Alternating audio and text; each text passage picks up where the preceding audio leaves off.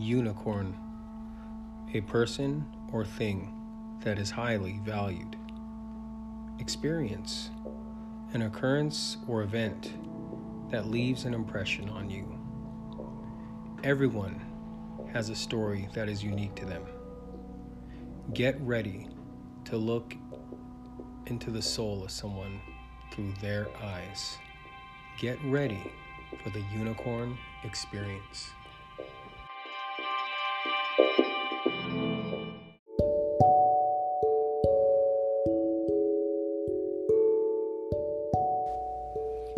Welcome to your fortress. My name is Shadowside. Nice to meet you. This is the first episode of the Unicorn Experience. After this, I will be interviewing other people, asking them about things that are peculiar to them, about their childhood, if they're open enough, their name, if not open enough, their identity. I'll be asking them the craziest thing they've ever experienced, and it'll be a getting to know you between me, them, and you in our fortress of solitude.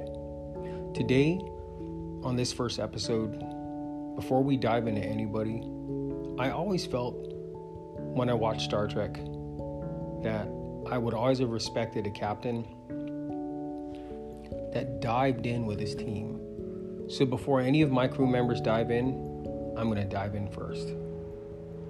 So what is my name and identity? My name is Shadowside. I was born in the Bay Area of California, a city called Vallejo. I was born in 1979, the tail end of the 70s, beginning of the 80s. My childhood was interesting. It's funny how as you get older, you don't realize how unstable your childhood actually was. But growing up in that environment, it felt stable, it felt safe, it felt fun, but it was also full of fear. I didn't realize how poor I was, how bad a father my dad was. I didn't realize how violent and how ghetto the street I lived on was. I would go out to ride my bike with my father. I have a twin brother too. So a lot of times it was me, him, my father. I'd gotten used to the screaming and the hitting, the fights. It's funny how the human psyche is able to rationalize and soften the blows that you face as you go day to day. But I did. And maybe that was my way of protecting myself.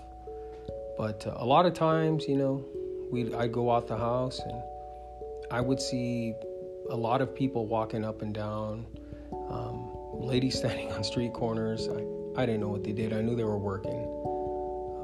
I'd see guys walking around, shaking hands and passing objects between their hands and money between the other. I didn't know what was going on. It was 1983 or 84. I had to be about 4, so I didn't know how dangerous my neighborhood was. But life went on. It was very day to day.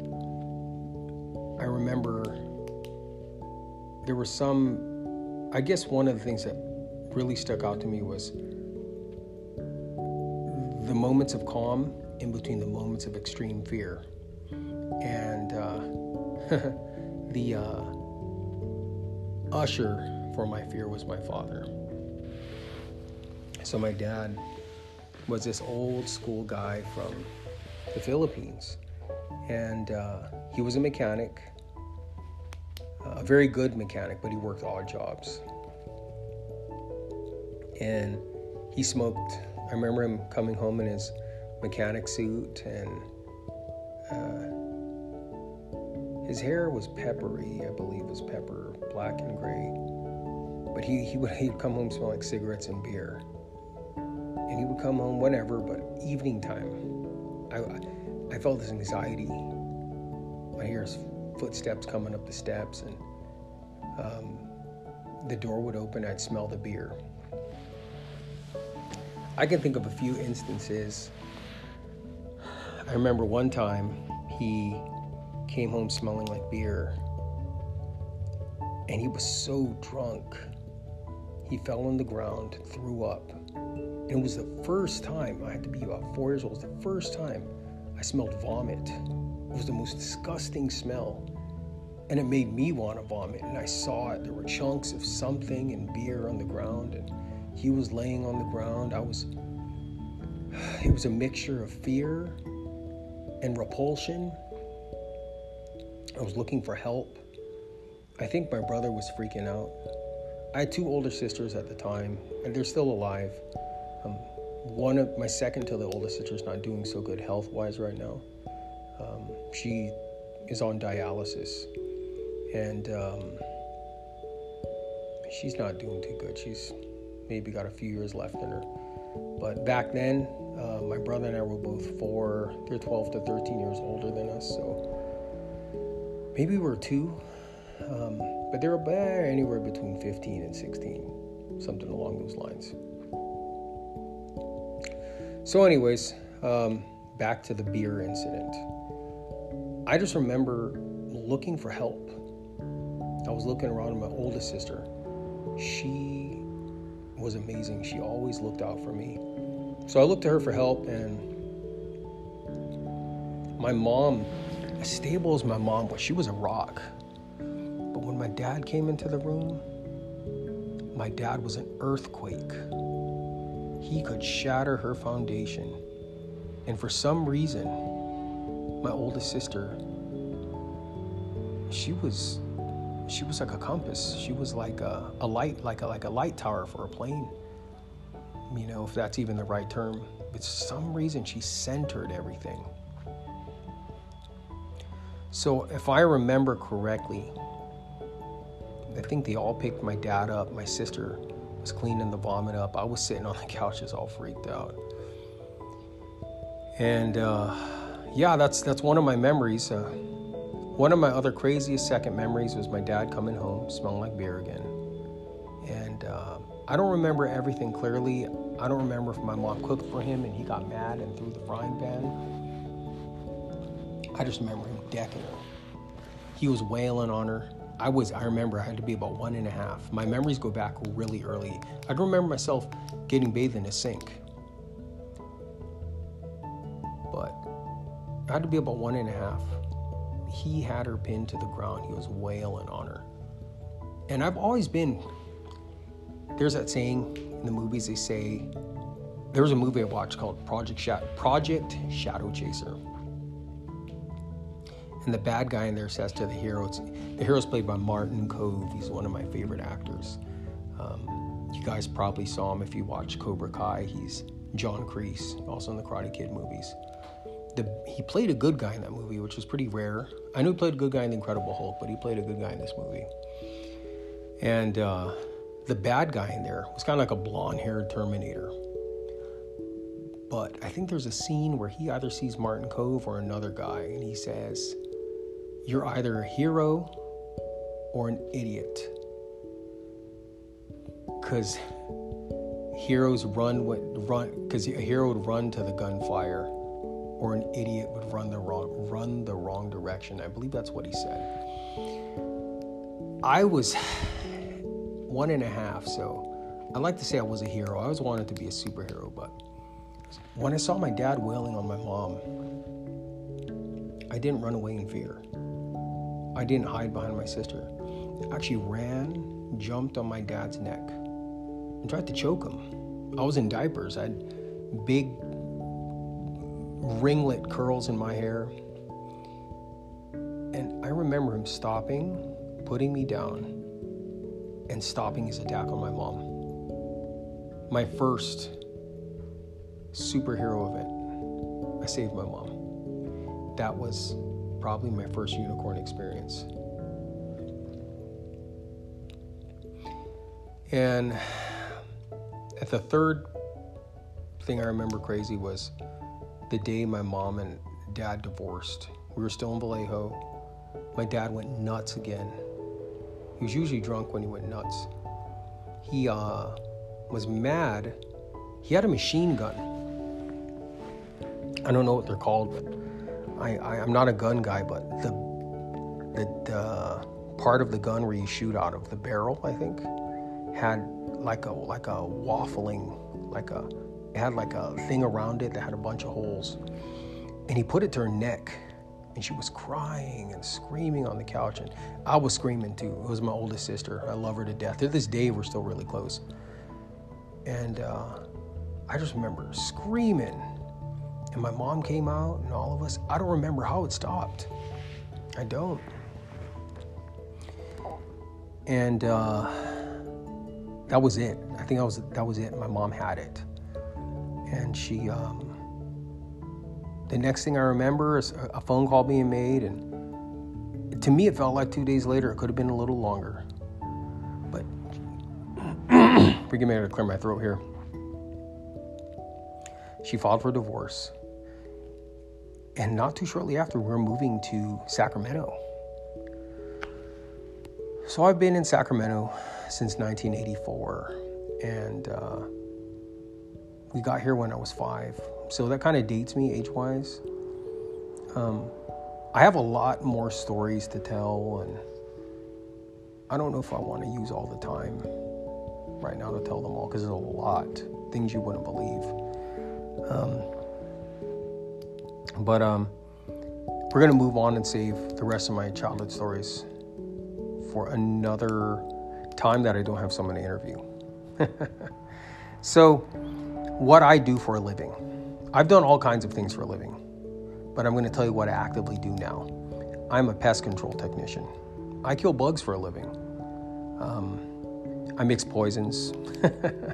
I poison things. I'm paid to kill things. Never thought I'd be doing that for a living. My earliest memories, I've always been afraid of things with more legs than the family dog or family cat. So to look at myself now, getting up in the morning, I get up early in the morning, I wake up at 5, get my exercise in. That's a whole nother story I'll get into, how I became an exercise fanatic another time. But I get up in the morning, hit my exercise. I'm a pretty religious guy too, so I take care of I say my prayers in the morning, read my Bible. And then I make my cup of coffee, pack my lunch, and I head out. So I go in my truck, and just to think that 15 times a day for about 30 minutes, I get out. And I never really know what I'm walking into. Is it spiders, ants, cockroaches? Lately, we've been hit by this invasion. They call them Turkestan cockroaches. They are, apparently there's someone's pet feeder roach who got loose, but hey, love is in the air. A male and a female one got together, and now they're all over. In fact, there's an article. I think they're all over San Francisco right now. And hey, San Francisco's always been full of people that are single and ready to mingle, and I guess cockroaches aren't excluded. So that's what I do for a living. I'm a pest control technician. It's not something when you're in school and they say, hey, what do you want to be when you grow up? Nobody says they want to be a pest control technician. And I remember that when I first got the job, the first guy that hired me said, we all kind of fall into this. So we're looking for something. And it seems to be a pit that I fell into that for some reason I got comfortable in. And I make pretty decent money. It's not bad. It's not boring. Extremely stressful in the heat. But I feel like, I don't know if you've ever seen the movie Seven Samurai or The Magnificent Seven. I can really relate to the scene about the farmers where they talk about, and I'm not going to word it exactly the way they worded it, but you'll get the message. They say a farmer wakes up worried and goes to sleep worried. It's about his crops and all those things. Similar to that, I wake up in the heat and go to sleep in the heat. I wake up in the cold and go to sleep in the cold. I'm always the dog at the door, always exposed to the elements. I guess it kind of toughens you a little bit. But that's what I do for a living. I'm a pest control technician. And as it progresses, I can think of more things. This is a very free form show. It's just me talking, allowing you to get to know me. I hope you're not bored. I love talking. And I just don't have anyone to talk to right now, so I'm talking to you. So the craziest thing that ever happened to me and my brother had to be about 1992.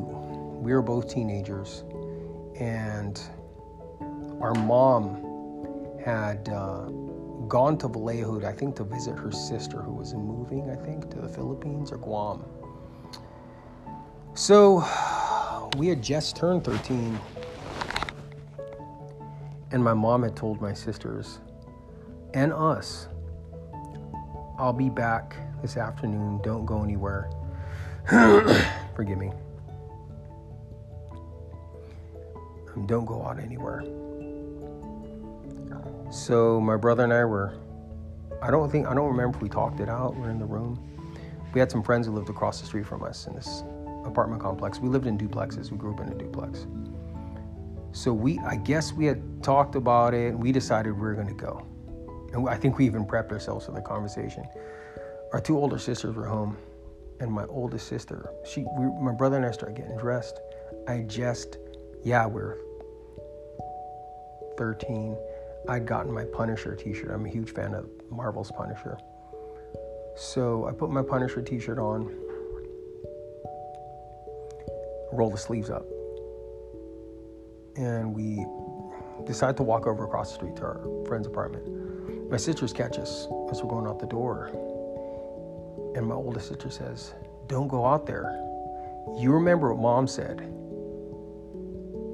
And if I remember correctly, I was the one smarting off to her, and I said, "Hey, we're 13 now. We're teenagers. You can't tell us what to do." She said, "Yes, I can. Mom left me in charge." I told her, "You're not Mom." And we left. So as we're going out the door,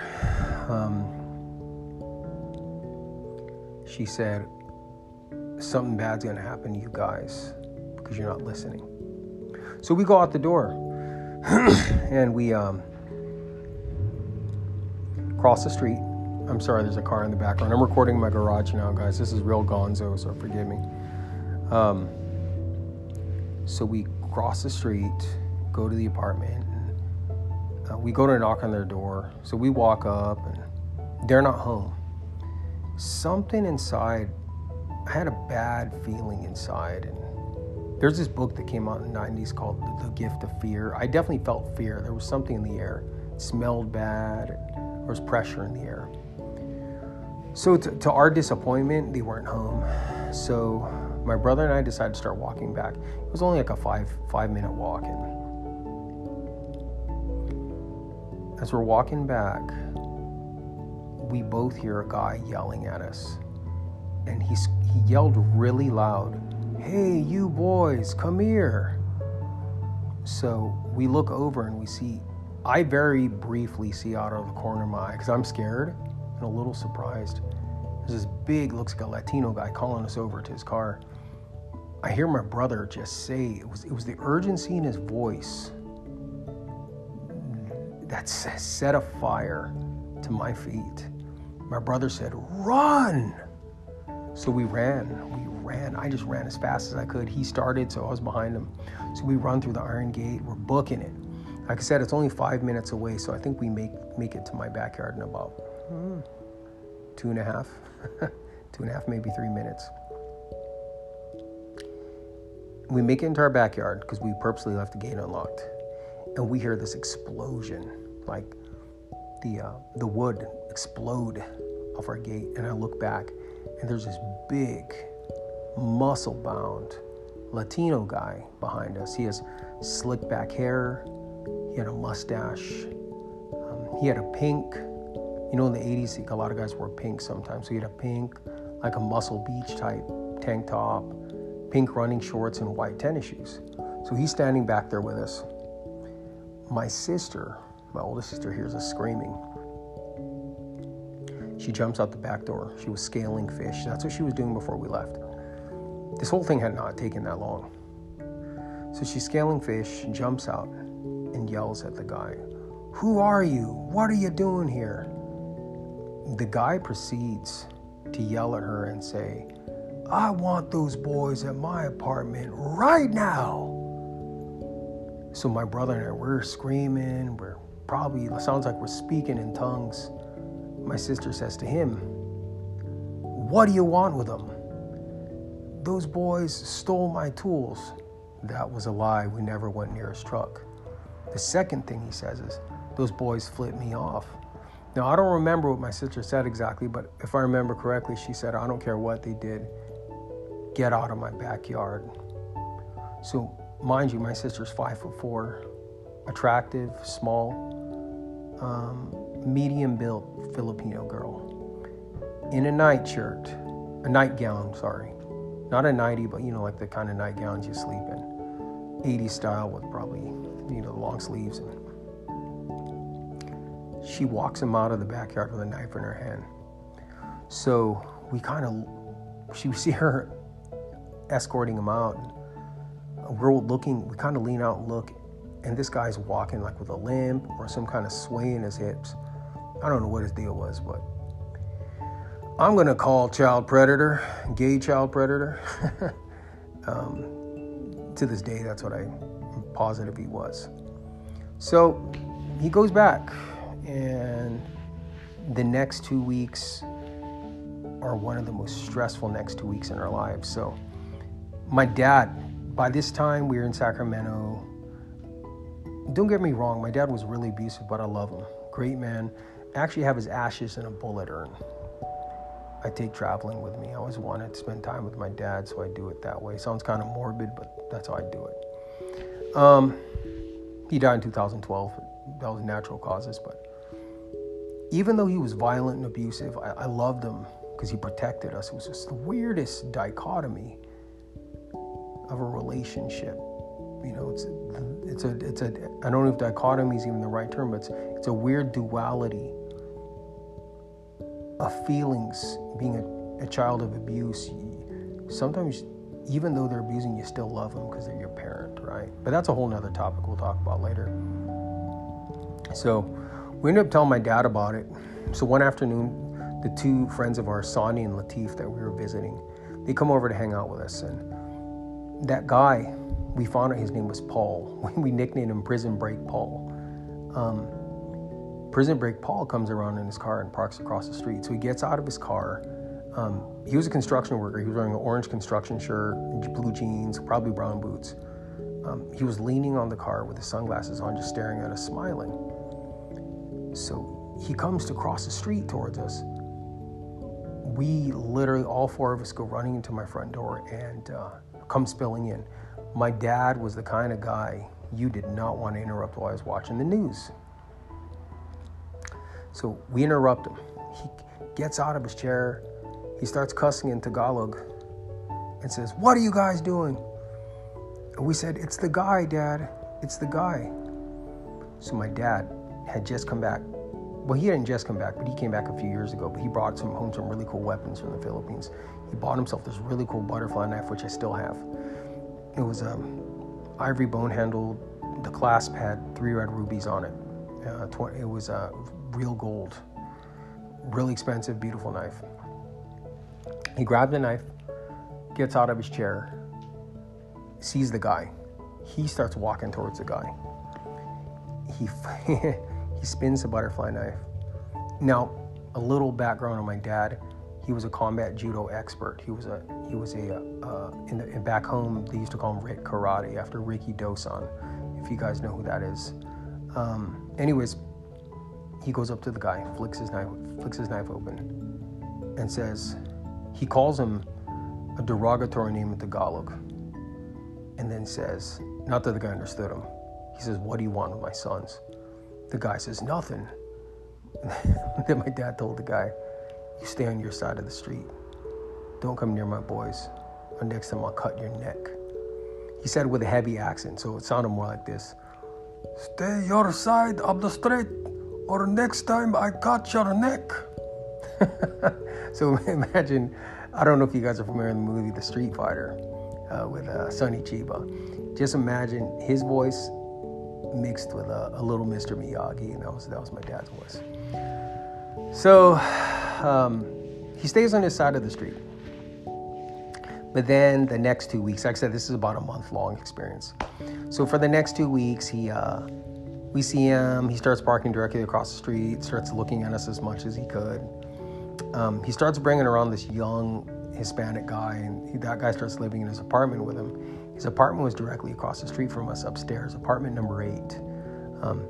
In the meantime, the boys that were with us, Sonny and Latif, had told their landlord who lived upstairs about what had happened. So the landlord, he was this really fiery little white guy that was half bald, did taekwondo.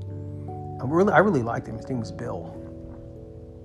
He'd always come by and talk, and he was always cussing all the time. He was one of those little skinny white guys with half bald you just wouldn't expect to have a dirty mouth, but he was a funny guy.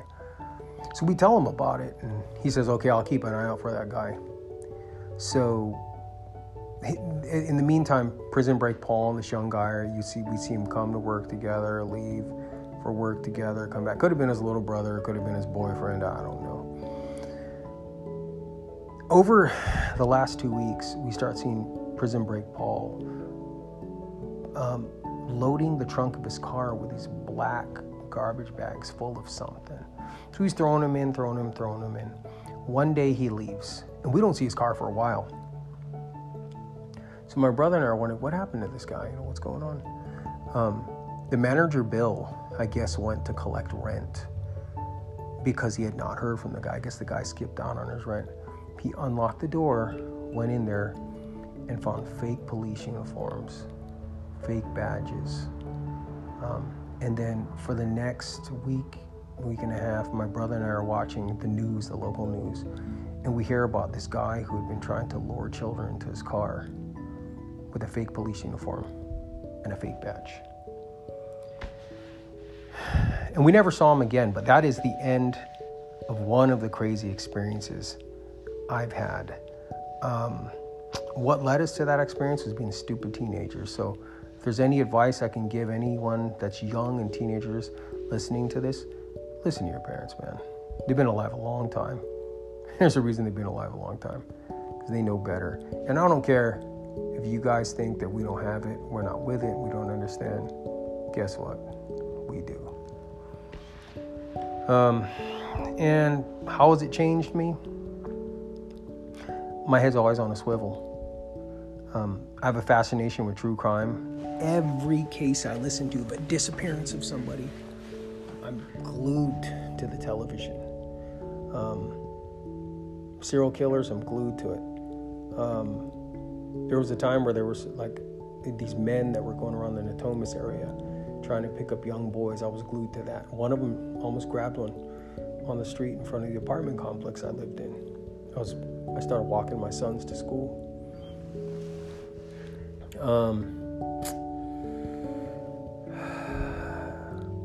I ended up getting into the security field. I ended up training in martial arts. I don't train as much as I used to now. I still work out, do solo training. I've definitely changed from more of a sport martial artist to self-defense. I love self-defense, but that's a whole other story. But it's changed me in the sense that I feel like I'm always preparing for the next,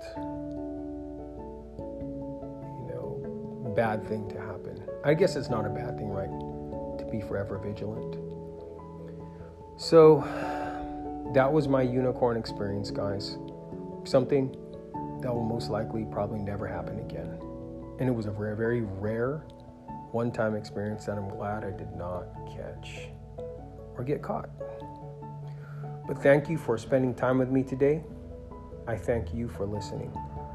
You've truly, truly helped me have that window. It truly helped me feel safe in this fortress. All right, guys, till next time, till the next unicorn experience.